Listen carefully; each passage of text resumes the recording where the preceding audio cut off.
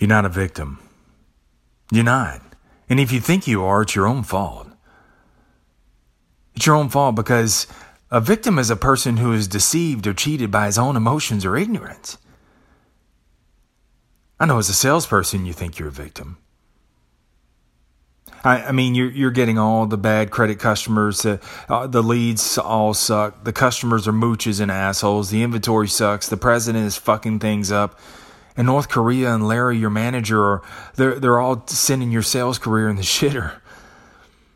I mean, it takes 0.8 of a second for you to tell me why you can't get this shit going.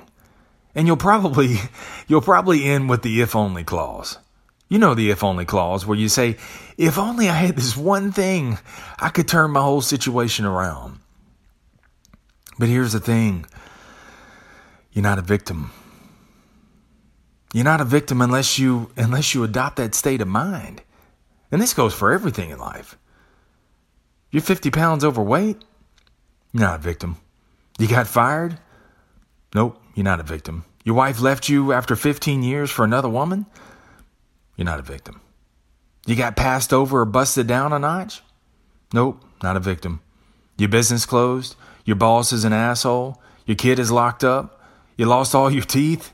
Fill in the down blank and end it by saying, I'm not a victim. Sorry, dude.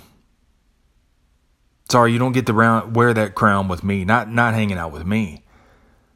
And it doesn't mean that shit don't hurt. It doesn't mean that it's not a bunch of hot bullshit.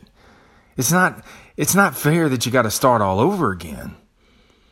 But whatever you got happening, no matter what doors close, explanation is given, events rise, or letters you receive, no, you're not a victim. You're not a victim because you're not going to be deceived or cheated by your own emotions and ignorance. And truthfully, some things happen because you started skipping steps.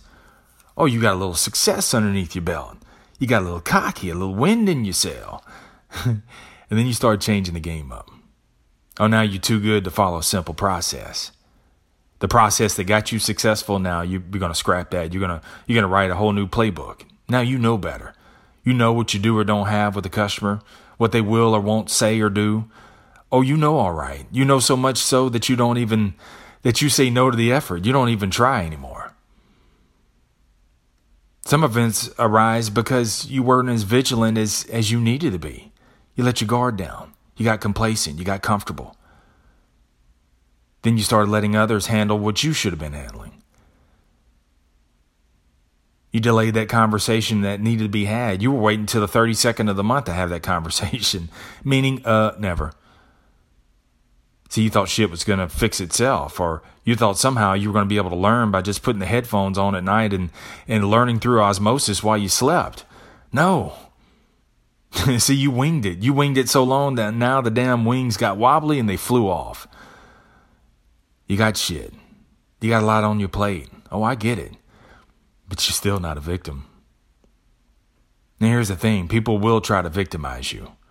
They'll try to put that verb out there. See, being a victim is a noun. That's ownership. But being victimized, man, that's that verb. So they'll say things like, oh, dude, you have every right to.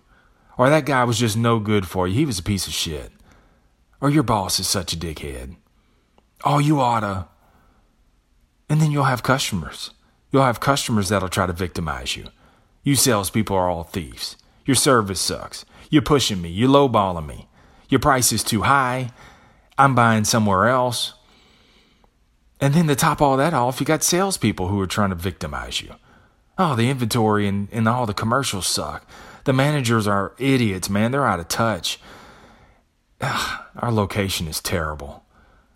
All this, man, they try to send you in the shitter. See, people will pass out the victimize buttons. Some mean well. Some are just trying to help you through, but it don't help. They're just trying to make you be a victim. Others are trying to just knock you off your game. But whatever gets thrown out there, you don't have to own being a victim. You don't have to own it. Just because it's said or implied, who the fuck said you got to buy the shit they're selling? I'm not buying being a victim. So you buy that, then you become the victim of your own emotion and your own ignorance. So you bought it. See, what they said was free, but now that you own it, dude, that's going to weigh tons. See, when you think and act like a victim, what you're saying and acting like it, that you have no say-so, that you have no power, like you have no control. And dude, you got it all.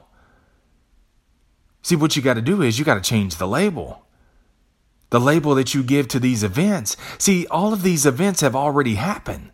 And you bring the past into the present over and over again by giving it power, by giving it implied meaning.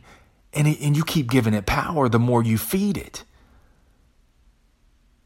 So once you change the narrative, see, if you give it a different narrative or you give it no meaning at all, well, it starves out. And then you get more creative and you find more options. There's options all around you. There's creativity all around you. But as long as you're thinking like a victim, you'll never see it. You're blinded by your own emotions and your own ignorance. Color, weight, income, background, childhood, boss, customer, product, your circumstances. Man, these are things and events. How you feed and play back these events, man, it makes you a victim.